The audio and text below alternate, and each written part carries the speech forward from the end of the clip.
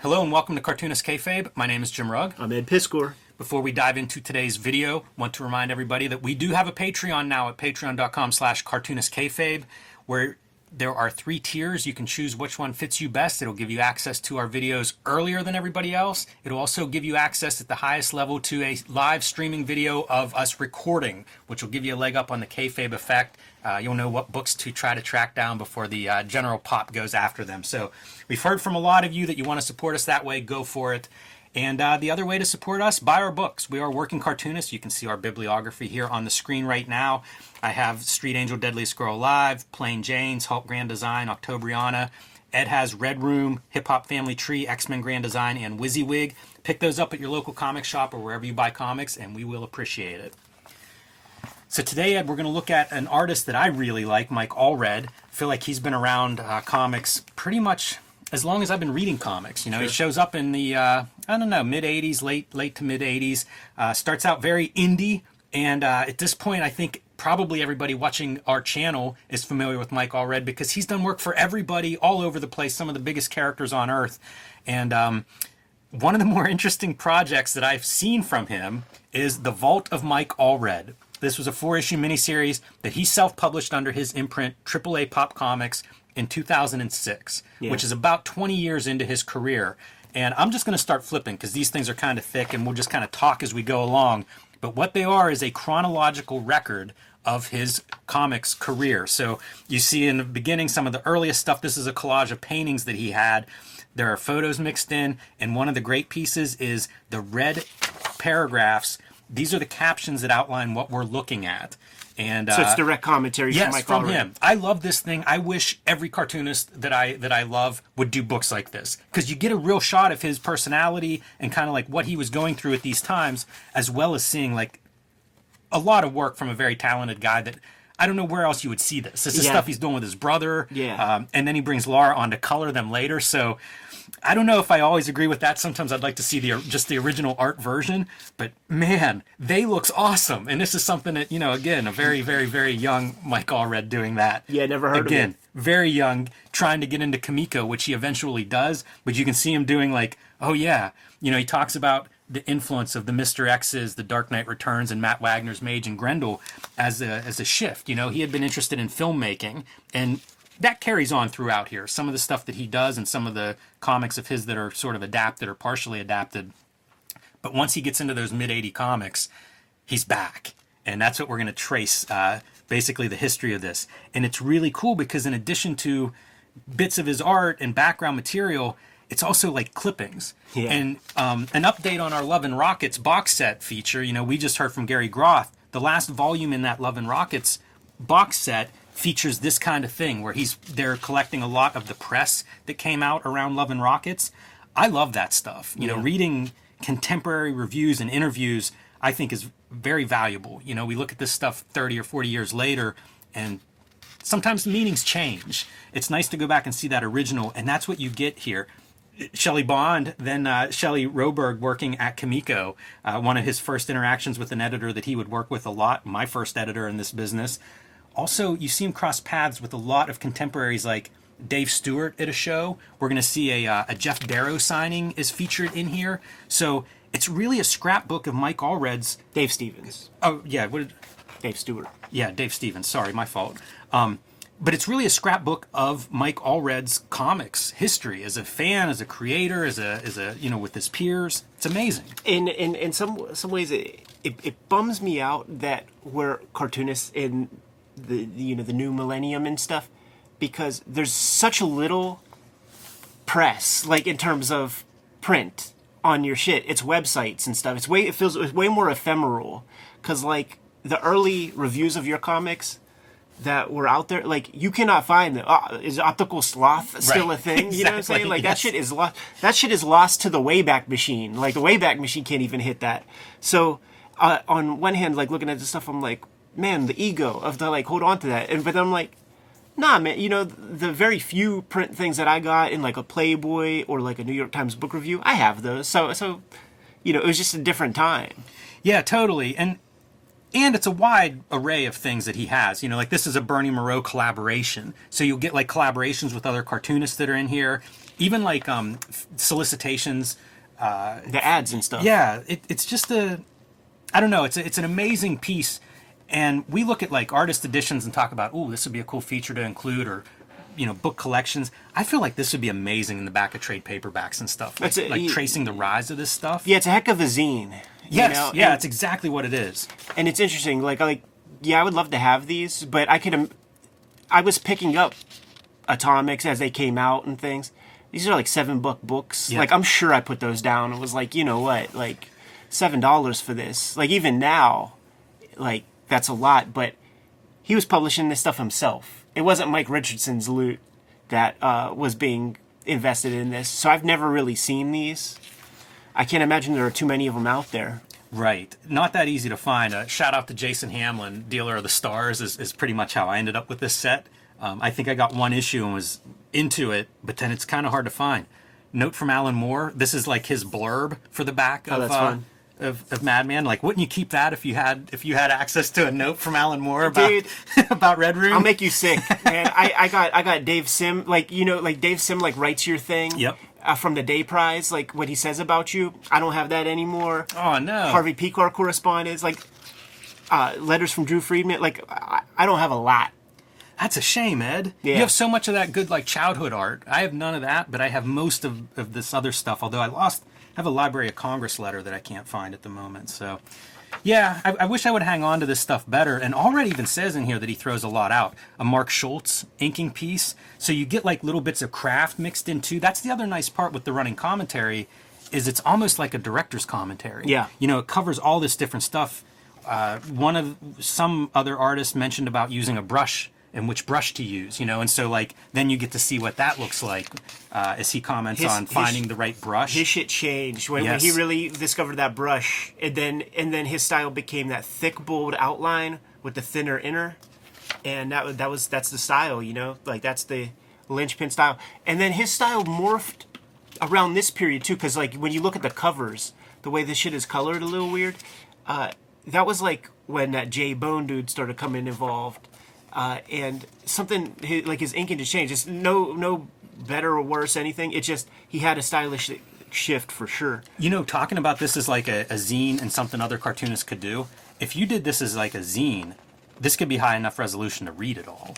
Yeah. Like you wouldn't be crushed for space or anything like that. Yeah, it really makes me think like this is such a little explored area. Archiving your stuff. Letters that you got, Ed, that you don't have anymore. If you'd have scanned those and thrown those on your Patreon or somewhere, like just having that record somewhere that, future, you'd have access to them. Yeah. Because it is like, where do you save this stuff? We've talked about manga artists that end up buying a different house just to hold their original art. How about Words and Pictures Museum in Northampton? And this is in here because Madman's one of the silhouettes in the windows, but this was Eastman's museum, and you can see like the upper stores, or the upper stories would have a graphic in the window, so they were backlit. So it would be like the comic book characters, almost like in panels. So cool. So I'll just kind of flip through these quickly, but I do think it's pretty interesting because, again, it covers 20 years. So the styles that you talk about, they're on display. Like you'll see those styles shift, and he talks about some of those shifts. But the opportunities, like there was a Sandman drawing early on, so you get a lot of those archive pieces, and that was Karen Berger telling him, "You're not ready yet, kid."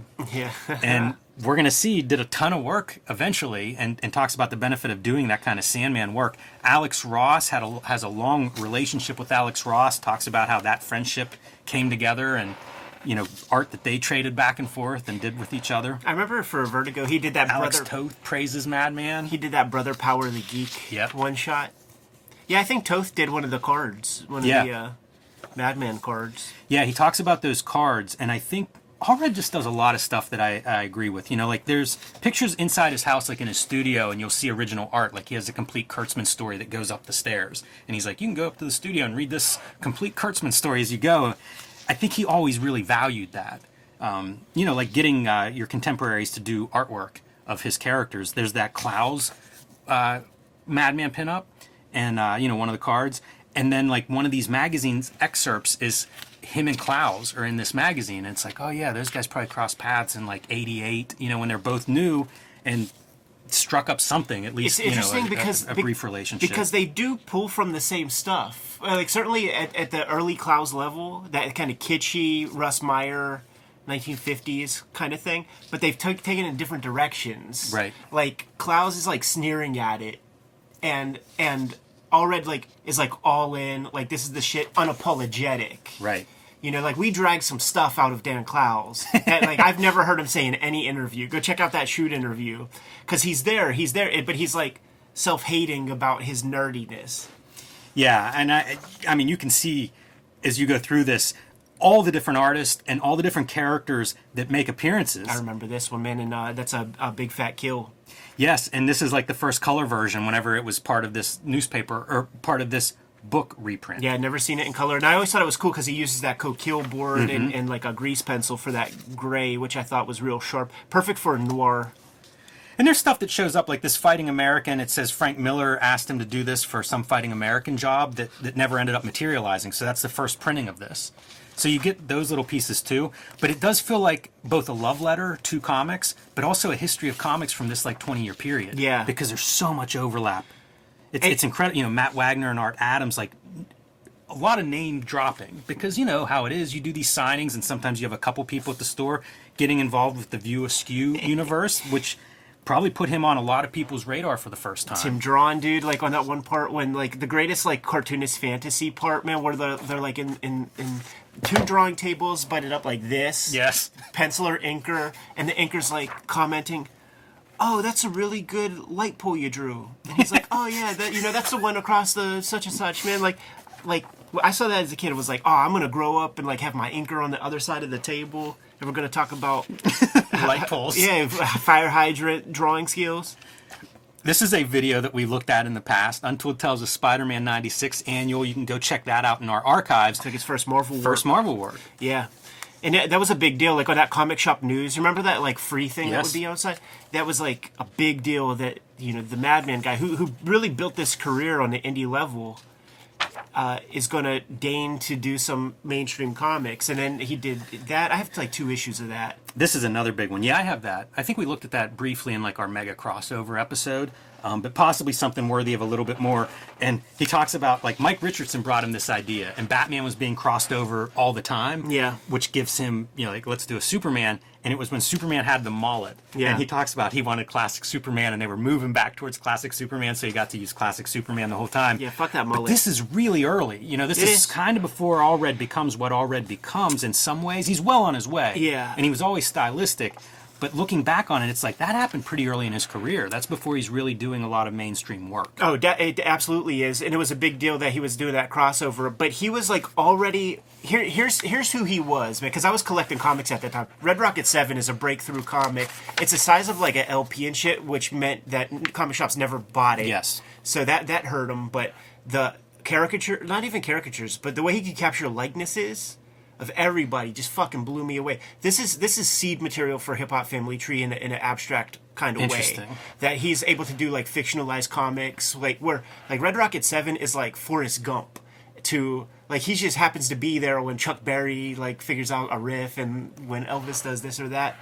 But I was into comics. I was at the comic store and stuff like with the Madman era, and this is Mike Allred at that time. It's that other dude that's in Legend, but he's never done anything that ain't Legend. Like, he was kind of like the other guy. Oh, yeah, and the VHS for this was being sold at Phantom for 1,000 years. Yeah. They still might have the VHS copy on the shelves there. Not real well regarded, the quality of that movie. He talks about that in here, too. Because it's barely a movie. He made it with like $10,000 from the option money to the Madman movie. Yeah. Because that movie, you know, perpetually in development, or at least under option rights, and so wanted to see a movie. I thought this was really cool as a one-pager, colored here for the first time. Do you see the color is a little wacky? It's like Blue Line or something. Yeah, I think that was they did a lot of coloring that was like cell animation style. Yeah, and this was the era for that. Yeah, always cool to me that he worked so closely with Laura Allred, which would be almost like you're chasing Amy, where, like, your collaborator's in the room with you. How about that for a really crazy comic piece? Yeah, it's almost like a Kramer Zergo It is. It would have been huge. It was whenever Dark Horse was doing that stuff like Comic Shop News. You know, like a lot of publishers would have that where it's like, here's the fold-out tabloid of whatever we're promoting. Very inventive with this kind of playful, I don't know, layouts, ads, concepts. I don't know if we passed it already, but he did a book at DC Vertigo called Vertical, and it was like half the width of a comic and then you know, tall. And I don't know what happened to my copy of it. I never see that book ever. Yeah, I don't. But it was experimenting with format. Many have tried. Yeah, indeed. Such a cautionary tale whenever you pull that stuff out. You know what it is? Spirit like New Adventures. you just have to have that sort of back end. But you got to try it. You got to do it to stretch them a little bit, man. Like, that's the coolest part of the Grand Designs is getting Marvel to fucking print those big things, and then they'll print Peach's thing big, or Tradmore's thing big, just like that. It ain't Treasury format. It's Hip Hop Family Tree format. Hold up a Treasury edition to it. Hold up Hip Hop Family Tree to it. This is his self-publishing whenever he gets into the self-publishing time period around 2000 with AAA, which, you know, this is 6 years later, so pretty successful in that he maintained it for a long time. He did. It was on the Atomics. shelf, though. Like Yeah. Atomics was doing its thing. It had 15 issues, and then he would just put like a random 1 or 2 things a year, which makes sense, man. Yeah, he talks about that too because he gets busy. Like once everybody comes calling, he gets that Marvel deal with X-Force, and things get very busy very quickly. Savage Dragon crossover, you know, Eric Larson gets to use Madman, so of course then he puts Madman into Atomics. Atomics was getting a big push on the fan press and stuff before it came out. It was so rare that I would be privy to any kind of like preview stuff. I was just a guy like going to the shop, seeing what's new on Wednesday. Like I didn't know any news because like I quit with Wizard, and like TCJ was just obtuse and like literally boring. So I wasn't online, but Atomics got enough of a push, probably was in Comic Shop News, and Yeah, I'm sure it was on my radar. That was probably all I had at the time. Yeah, that's an interesting time period, that late 90s, early 2000s, where it was just a little bit of coverage online, but it was pretty disorganized and mostly Big Two. And yeah, I don't know about dark period, but kind of a weird time. This was pretty fun, talking about hooking up with Darwin Cook and how that comes about. You know, they worked together on that Catwoman relaunch. I don't think I knew that. Yeah, Allred, I guess the Catwoman Selena's Big Score graphic novel came out, and I think that's all Darwin Cook. But then Ed Brubaker comes on board as like scripter, Darwin Cook's penciling, and Allred's inking. Oh, and I Brubaker's the guy that sort of connected them, and then it becomes like the rest of Darwin Cook's life, I believe. They're pretty close friends. And there'll be stuff in here that's Darwin Cook pencils and Allred inks, and then Allred pencils and Darwin Cook inks. It makes sense. You know, they got that thick brush, that real slick, solid brush. And he's doing Catwoman, and now he's doing Spider-Man and Iron Man. Things start moving pretty quick. This is a Bendis written book too, so you know, like he's starting to get a lot of that mainstream press. And I was kind of out of the loop too, like you. I was long done with Wizard and everything. So whenever it's like, wait, he's doing X-Force, he's doing all these Marvel projects, it just felt like I hadn't really seen that kind of move. You know, that was a big profile book, and it ran for a while. He says the big thing that really sinks this is whenever they were doing Princess Diana storyline. Do you remember this? No. And they were like 3 issues in. I mean, that's Princess Diana. Is it somebody with a different name, or she's raised from the dead or something? Like I don't know. I haven't investigated it enough. There's probably some information about it, but like here's the solicitation. She's back. Okay, we know Marvel retracted any mention of Princess Di or the royal family in this ecstatic story, replacing all the names with fabricated characters that only resembled the deceased princess. But I mean, it was promoted as, you know, Princess Di. That's so And then I wild. guess they retracted and changed names, and then they just like I You know think what? killed the story. That's that Bill Jemis shit, man, with like ass fucking and lollipops and vaginas and stuff. Like they were out of control, man. This is your like G.I. Joe articulated size kind of Yeah, that's sick. kind of model. And it's neat because like you go through. He also has these flip corners, which I don't think it'll show up on here. Oh, that's classic. That's But classic. it is Allred, even going back to like Tundra days. Dave Stevens, Oh, yeah. again doing just Classic Image. amazing. All those guys would show up too. Like there was not one dashed out piece whenever there was the Madman cards. Madman's a nice character to draw. The design's really good, so I think everybody kind of rose to the occasion. Here's that vertical story that I was mentioning. Looks like it even opens on the on that skinny axis, so you have like 2 up, but only half the width of a comic, and a lot of vertical. Kind of what can you make a tall panel of? So buildings and stuff. But I do, I bought that book, so I do remember that thing coming out. Wizard covering like casting calls, some of his pencils. I love seeing that. Always curious like how tight somebody pencils. Yeah. So it's nice to see those because I don't see a ton of his pencil work. That part's pretty cool. But it really does trace this history of a guy going from indie comics trying to, afford to pay his family to way more work than he can possibly handle. It made me want to, I had notes as I was going through this, and like there's some solo issues we've got to cover. Yeah, for sure. As a result. And Craig Thompson shows up whenever they're like at some, I don't know if it's Angoulême or Barcelona, Spain, they were at a show together. So, you have these like unlikely traveling companions, right? You're sharing meals together. You know how it is whenever you're at these international shows and you're a couple of Americans there, you end up kind of lumped together. And again, Allred's a likable guy if you ever meet him. So I think friendships are struck up. His Book of Mormon adaptation, something that he talks about here for a couple of pages. I think I have one issue of that. But I always find that kind of stuff, like any kind of this religious comics, interesting. Was that a AAA? I think it was. I feel like that's something you could get like the Church of Latter-day Saints to cough up some loot. Yeah, because I think it's a pretty straight adaptation. I don't see the logo on there, but I think that was self-published, I'm pretty sure. And he took his time with it. I think in here he wasn't done with it yet, and he's saying like maybe 1 book a year. Yeah, it's probably hard. Yeah, you want to be true to it. And getting the period-centric stuff, because it's like, you could fall down a fucked up rabbit hole of like, all right, the pots and the spoons and the doors, like, there's a lot you got to get right. And basically everybody just watches Cecil B. DeMille movies and does their best with that. Farrell Dalrymple makes an appearance. Yeah. And then James Jean. Again, not sure where they all cross paths, but another James Jean piece. Commissions are in here because he starts doing like storyboards for a Madman movie, which is kind of cool to see. Again, you get to see his pencils, and the guy's a really good drawer. Oh, yeah. Pretty Another one of those prolific. great figure artists. It's just beautiful faces and stuff. Love all these effects. But while he's doing this, then he's taking on commissions because he's not really drawing comics. He's just doing hundreds of storyboards.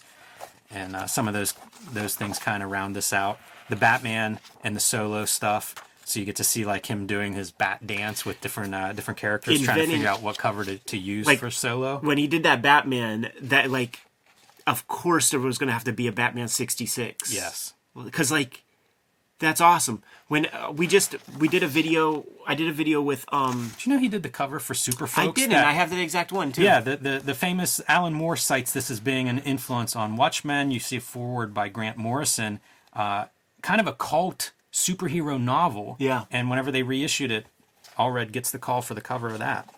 Yeah. What was I just talking about? Solo and the Batman 66. How that had to happen. Yeah. Oh well, whatever. Yeah, the perfect guy for it too. Like no. Art suggests that. A video from like with Jeff Darrow and Brian Moss from talking about our travels in Japan, and Jeff Darrow drew this Spider-Man that is so fucking dope, and you see all the fabric and stuff, and Jeff Darrow just said something like, I want like a Adam West Batman with like the cloth outfit, spandex, and it looks like it. And he's just fucking killing people. And I'm like, you know what? I want that too. I do too. I haven't stopped thinking about it. Jeff Darrow, bootleg Spider-Man comic. Bring it on. Yeah, that Spider-Man comic. I mean, that or like I told him on the vid, I'm like, dude, like my big regret, because he was just like so nice, and he's just like, oh, take something. And it's like, I'm not taking it. Sell your art, man. But like, I could have. And I like that Spider-Man, like the fact that I let that Spider-Man piece go, it's going to haunt me the rest of my life, man. Yeah, that's a bummer. We need to really lean on Mr. Darrow to do some more Spider-Man art, because that sounds incredible. It's a great drawing, man. Super cool to look at. I wish that there was more of this kind of stuff. It's almost like an oral history of comics for the 20 years this covers from Allred's point of view.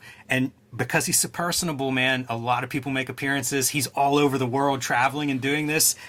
not every cartoonist would be capable of putting something like this together, but I'd still love to see everybody's kind of overview, you know, reflect on their 20, 30 years in the business and what stands out, what they kept, who they bumped into. It's just a cool piece of comics history to me. Yeah, absolutely, man. Cool little artifact, man. I'm good if you are. Yep. All right, kayfabers, we have a Patreon going on right now. That's going to help you mitigate the kayfabe effect because we're delivering a various number of videos depending on your level of support to the channel. But if you don't give to the Patreon, it doesn't affect you in any way. You're still getting a video every single day. Hit up the link in the description below this video. Like, follow, subscribe to the channel. Hit the bell so we can notify you when new vids are available. Jimmy, tell the people what's out there. Street Angel Deadly Squirrel Live is back in print, so available wherever you buy books. If it's not on your shelf, put it there. Plain Jane's also in print. Hulk Grand Design. Comic books are available now. The oversized Treasury edition, the hip-hop sized edition, will be out at the coming soon, early 2023. So pre-order that if you haven't already. And join me on my Patreon at patreon.com/JimRugg, where you can see a lot more of my art and process, and you can download out-of-print zines and mini comics. Red Room is the focus for myself right at this moment. I have 2 trade paperbacks of it out there in the wild right now, The Antisocial Network and Red Room Trigger Warnings. Working on the 3rd right now. It's in progress, and I'm serializing those pages on my Patreon today. We have links in our link tree in the description below for our personal stuff as well as the Kayfabe Patreon. Jimmy, tell the people what else we have out there, man. Subscribe to the Cartoonist Kayfabe newsletter at the links below this video. You can also find Cartoonist Kayfabe t-shirts, merchandise, mugs, stickers, all kinds of great stuff at our spread shop. That link is also below this video. Another great way to support the Cartoonist Kayfabe channel. Jimmy, giving us marching orders. We'll be on our way. Make more comics.